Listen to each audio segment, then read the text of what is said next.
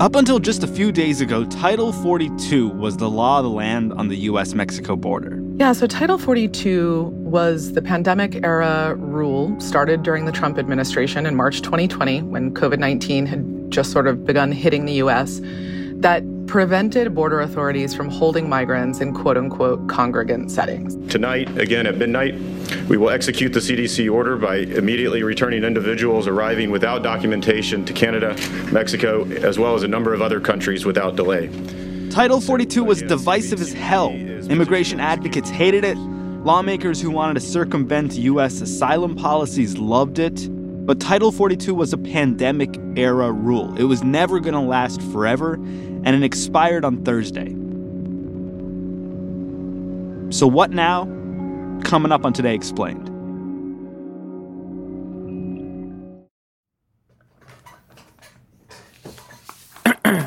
Okay. Mint. Okay. You wouldn't pay $15 for a cold brew, and you never spend $250 to see a movie. So why are you paying so much for your cell phone plan? Mint Mobile offers premium wireless plans for $15 a month. Hey, Jimmy, honey, do you want pasta? Hey, Mom, I'm recording right now. Cut your wireless bill to $15 a month at mintmobile.com/explained. Upfront payment of $45 required, equivalent to $15 a month. Additional taxes, fees, and restrictions apply. See Mint Mobile for details. Hey, Jimbo, I'm going to heat up some pasta just in case, okay? You need your energy. Support for this show comes from Slack. You're a growing business, and you can't afford to slow down. If anything, you could probably use a few more hours in the day. That's why the most successful growing businesses are working together in Slack. Slack is where work happens, with all your people, data, and information in one AI-powered place. Start a call instantly in huddles and ditch cumbersome calendar invites. Or build an automation with Workflow Builder to take routine tasks off your plate. No coding required. Grow your business in Slack. Visit slack.com to get started.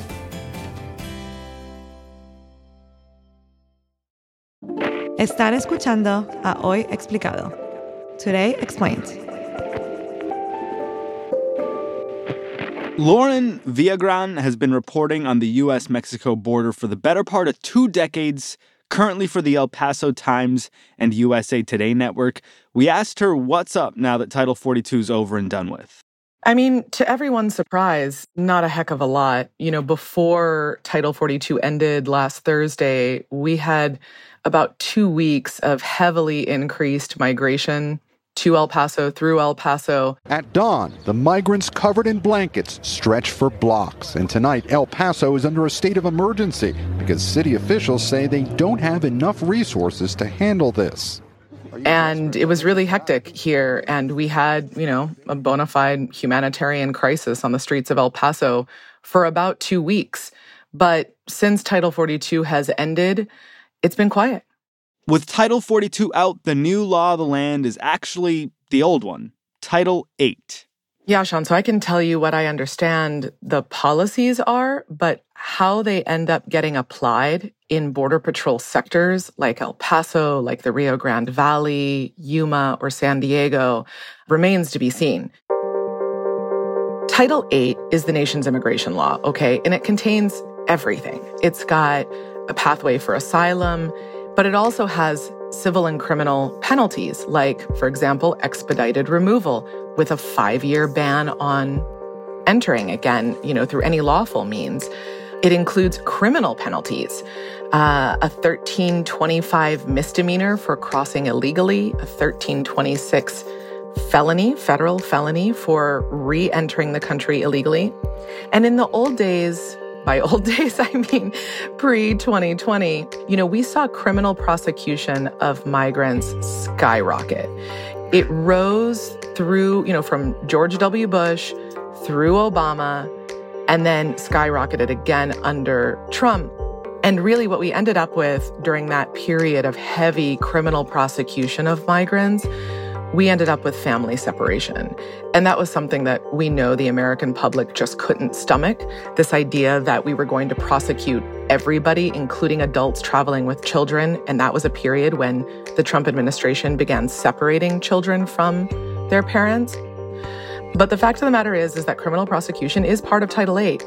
And Secretary Alejandro Mayorkas of Homeland Security has said, if anyone arrives at our southern border after midnight tonight, they will be presumed ineligible for asylum and subject to steeper consequences for unlawful entry, including a minimum 5-year ban on re-entry and potential criminal prosecution.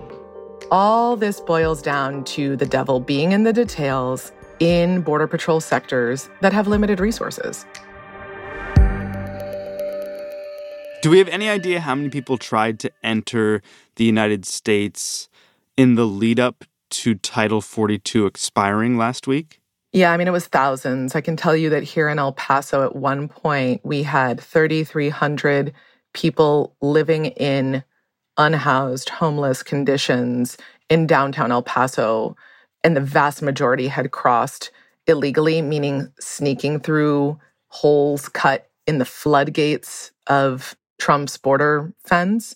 And what we've seen repeatedly over the past 6 months were people who couldn't access the CBP One app because it keeps crashing or it's freezing or it's kicking them out. Customs and Border Protection launched a new app in hopes to expedite the process for asylum seekers. Almost immediately, migrant advocates found some issues, including sending migrants to asylum interviews more than 1,500 miles away. And they basically got impatient and they crossed illegally, through holes in the border wall, over the border wall, and ended up on the streets of El Paso. And NGOs and the city and the county have their hands tied in some ways in terms of helping people because of the way the federal funding is dispersed. There's a stipulation in a stream of FEMA funding that requires that NGOs or cities and counties along the border who are doing this humanitarian work, if they are audited, they have to prove that the people that they were serving crossed lawfully. Basically, one of the ways to prove that is that someone has what is called by the government a quote-unquote alien identification number or an A number. But we know that in El Paso last week and over the winter and again late last summer, there were many, many people who ended up on the street seeking refuge who had crossed illegally and didn't have in possession that A number. So, border communities are really between a rock and a hard place in the sense that organizations like the local food bank want to feed anyone who's hungry, but they can only be reimbursed for helping migrants who crossed lawfully. Well, we've been talking this whole time, Lauren, about what's going on at the border in the lower United States, but tell me what things look like on the other side of the border in Mexico right now. Yeah, so, Ciudad Juarez and other Mexican border cities are not easy places for migrants. I love Ciudad Juarez. I cross the border, but one thing is to be a local or a resident or a U.S. citizen and have that ability to crisscross the border. And it's quite another thing to be in a city as rife with organized crime as Juarez is, as a vulnerable migrant who's a target of criminal organizations, cartels, who doesn't have any resources. And, Mexico has not made it easy for people to integrate into society or to work. There have been different periods of migration. We saw waves of Cubans arrive. We saw waves of Haitians arrive.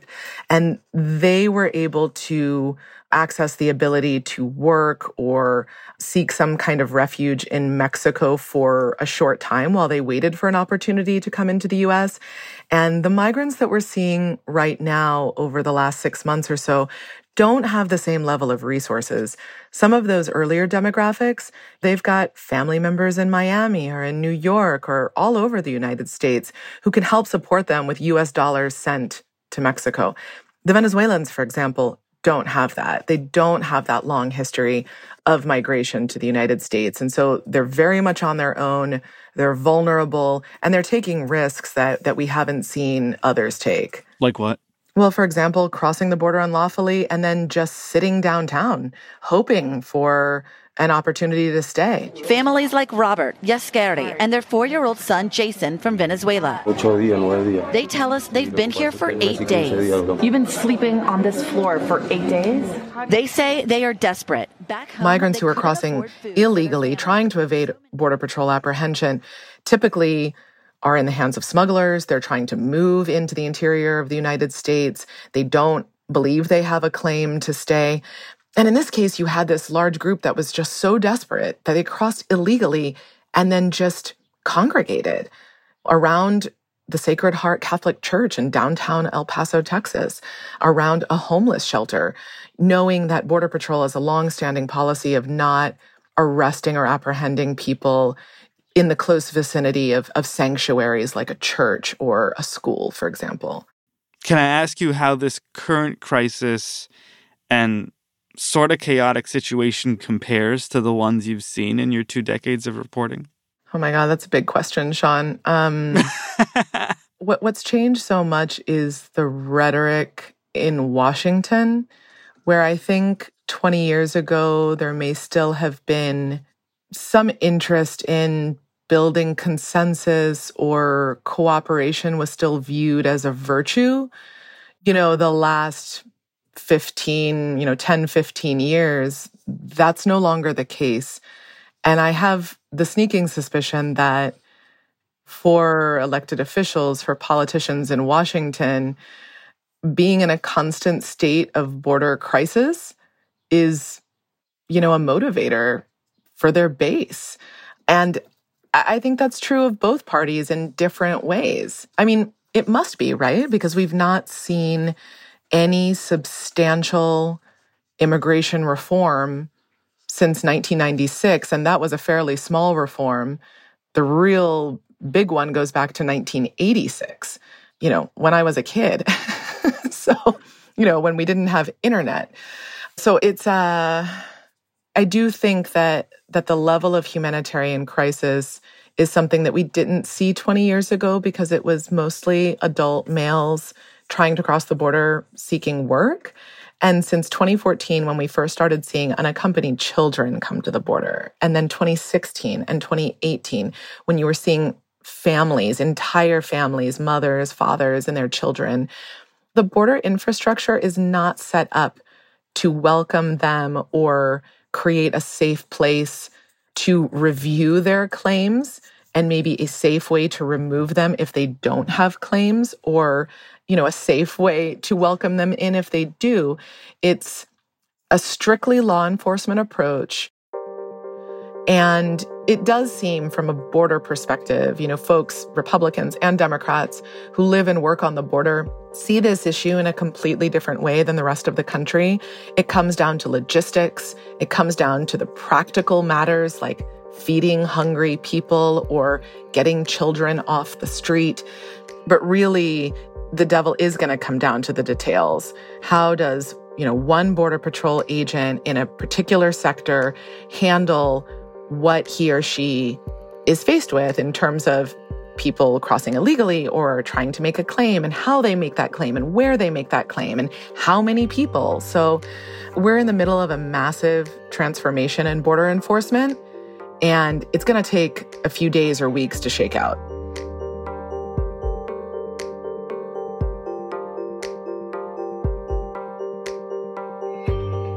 More with Lauren when we're back on Today Explained.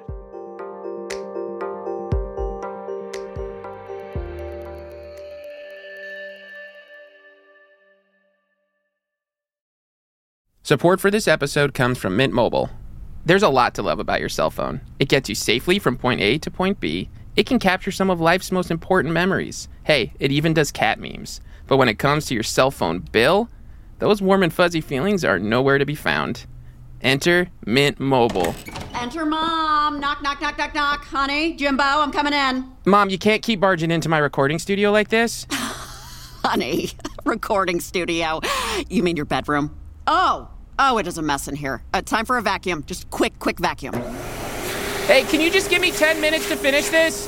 What are you doing in here? What is a Mint Mobile? They do cell phone plans for $15 a month. Huh, well, that's too good to be true. I know a scam when I see one, honey. No, it's not a scam. Look here. Plans come with unlimited talk and text. And high-speed data delivered on the nation's largest 5G network. Oh, that's something. Then I'd have to get a new phone, though, and put all my numbers in there. That's too much work. Forget it. No, Mom, you can keep your phone and all your contacts with any Mint Mobile plan. It's really easy. Huh. Same number? Yeah, same number. Okay, so I'm just gonna finish this ad now. Pretend I'm not even here. Not even here. You're standing between me and the computer. Oh, I'm sorry. Yeah. Cut your wireless bill to $15 a month at mintmobile.com/explained. Upfront payment of $45 required, equivalent to $15 a month. Additional taxes, fees, and restrictions apply. See Mint Mobile for details. Mom, the vacuum! The vacuum! You never call. That's because I live here, Mom. Support for Today Explained comes from Ramp. This ad goes out to all the finance professionals looking for love. I'm just kidding. Looking for a better way to simplify business finance across expenses, vendor payments, and accounting. And to all the accountants tired of the same old finance software, Ramp may be the answer you've been looking for. Ramp is the corporate card and spend management software designed to help you save time and put money back in your pocket. So what does that mean? Well, according to Ramp, they give finance teams unprecedented control and insight into company spending, issue cards to every employee with limits and restrictions, automate expense reporting so you don't waste time. Ramp says its accounting software automatically collects receipts and categorizes your expenses in real time so that you don't have to. That could put an end to chasing down receipts and to your employees spending hours submitting expense reports. And now you can get $250 when you join Ramp. Just go to ramp.com/explained, ramp.com/explained, ramp.com/explained. Cards issued by Sutton Bank and Celtic Bank, members FDIC. Terms and conditions do apply.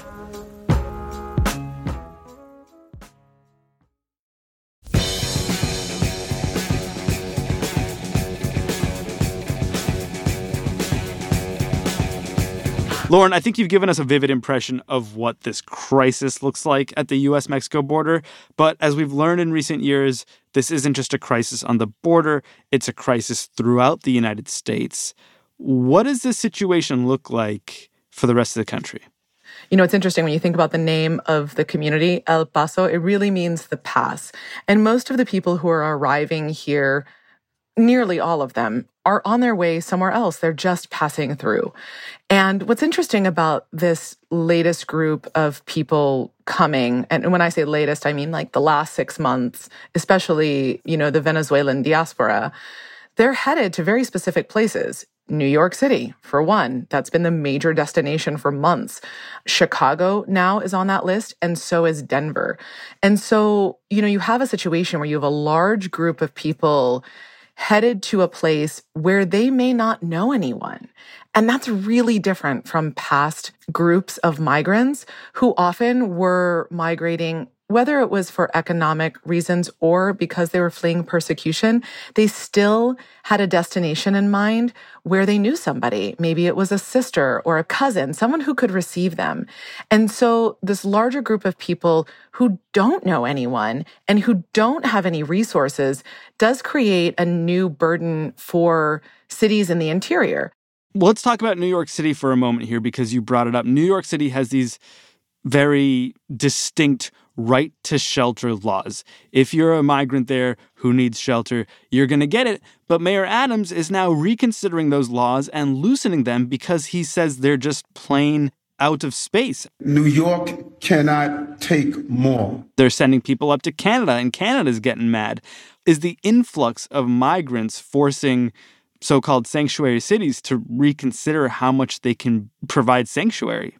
So, you know, last year during the height of the busing program in Texas, where you had both Governor Greg Abbott and also the city of El Paso providing kind of quote unquote free, you know, taxpayer funded buses out of town, out of state, hundreds of people were headed for New York City. And we followed one family at the El Paso Times and USA Today, a Venezuelan family, a mother, a father, and their 2 young children to Manhattan. So it's 4:15 in the morning, and we are driving to the Port Authority in Manhattan, where we expect the bus from El Paso to arrive in the next couple of hours. We'll be waiting.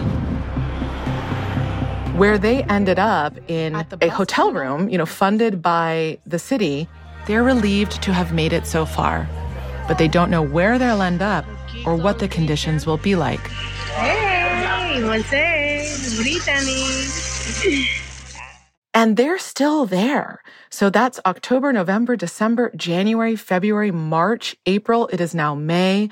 And they are still, and I'll say this, stuck in a hotel room. It may sound great. Okay, you've got a hotel room in Times Square. But when you're talking about having 2 small children, no kitchen, it's not ideal. But they've also been working really, really hard. And of course, it's still not enough to afford shelter in New York City. So I think cities do need to think about what their policies are going to be. But, Sean, it's interesting. When you look at the number of people coming here, the Venezuelans specifically, Colombia took in 2 million Venezuelans. Peru took in, I think, something like 1.5 million Venezuelans before anybody started heading here. So I think that cities are going to have to reevaluate how are we going to welcome people, if we're going to welcome people, and what that's going to look like. Of course, we've seen border cities getting a lot of extra attention in light of the end of Title 42. How are cities far from the border, be it New York, Chicago, Denver, feeling about the end of Title 42? Is it something that's going to affect them as well? I don't think cities in the interior need to be worried about the end of Title 42, in part because, the influx that we saw in the lead up to the end of Title 42 is essentially over. So do we need to pay attention to how migrants respond to the new policies? Yes, we do. And from a policy perspective, again, I'm a journalist, I'm not a policymaker, but I would think that this would be a good time for cities to think about how they want to participate in America's immigration process, whether they want to participate in America's immigration process, and what that ought to look like. And, listeners, voters, Americans, those of us who care about immigration policy or who cover immigration policy or who watch the border really ought to think about putting pressure on congressional representatives to take up the issue. The Biden administration has taken a lot of steps recently, as presidential administrations have done, Republican and Democrat, for the past 30 years. But at the end of the day, the things that they do that are executive decisions could be undone at the next election. Whereas if Congress acts, you're talking about a body that is supposed to come to some kind of consensus, some kind of political consensus, and those laws are the laws that will more likely last. But you were telling us earlier in the conversation that there may be political incentives for Congress, for both parties, to not solve this problem because perhaps using migrants as a political cudgel is more effective for them. And we saw a great example of this last year when both Governor Greg Abbott in Texas and Governor Ron DeSantis in Florida were sending migrants to Martha's Vineyard or to New York City or to Washington, D.C. on buses and planes. What did that accomplish, if anything? Did that prove something to Massachusetts or to New York State or to Washington, D.C. about what it's like at the border, or did it just spread the crisis out? And is that in and of itself an accomplishment for these governors? I'm not a political reporter, but I would say from the view from the border, of course, was that sort of thing of delivering migrants to the vice president's residence or to Martha's Vineyard. It was clearly a political stunt. Did it make a point that Governor Greg Abbott wanted to make? Absolutely. When that community had to scramble to provide food and shelter for a vulnerable group that didn't have anything in that moment, they did. And that's something that border communities in Texas, Arizona, New Mexico, and California are doing every single day. So I think that point was made. Now, should anyone be making a point using actual suffering humans? That's, I'm not going to answer that. That's up to people's politics, I guess. But I'll answer. It seems like no. I think that a lot of certainly immigrant advocates thought that was a political stunt and not the right move for people who truly did not know where they were going or what they were being thrust into. But that's what we're left with in the absence of real policy on immigration. And it feels like we're in this moment where President Biden is really struggling to come up with functional policy in the absence of Title 42. And this is just left to the courts, the Supreme Court, state courts to figure out, or even governors who resort to the inhumane treatment of human beings. Is that the status quo? Is that where we are? Yeah, if the question is it going to be a functional policy? I mean, call me back in like 4 weeks. So, returning to Title 8, there's a lot in there. It's like if you come down here, let's say to El Paso sector, the Border Patrol's El Paso sector, you've got about 2,400 Border Patrol agents patrolling an area that's 264 miles long, stretches all the way from the Arizona border east of El Paso into West Texas, and it's massive. And so people are crossing between ports of entry. And whenever you sort of force people outside of the actual international port of entry infrastructure, there's a whole lot of problems that come along with that. People are crossing through a deep and heavy current of the Rio Grande. They are climbing over a 30-foot border wall, ending up paralyzed, dying, or losing a limb, or breaking hips and legs. I mean, it's dangerous. I think it remains to be seen whether the Biden administration's new policies, its CBP One app, which as much as everyone has complained about that, is an attempt to use technology to facilitate a legal pathway into the country. Will it work? Will it bring people to that port infrastructure instead of crossing a dangerous river, crossing a hot desert, crossing over a 30-foot wall?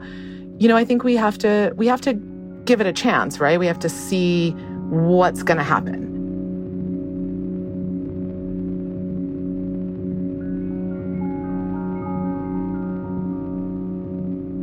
Lauren Villagran is an El Paso-based reporter with the El Paso Times and the USA Today Network. Find her work at elpasotimes.com. Victoria Chamberlain produced our show today. She had help from Matthew Collette, Laura Bullard, Amanda Llewellyn, and Patrick Boyd. I'm Sean Rameswaram. This is Today Explained.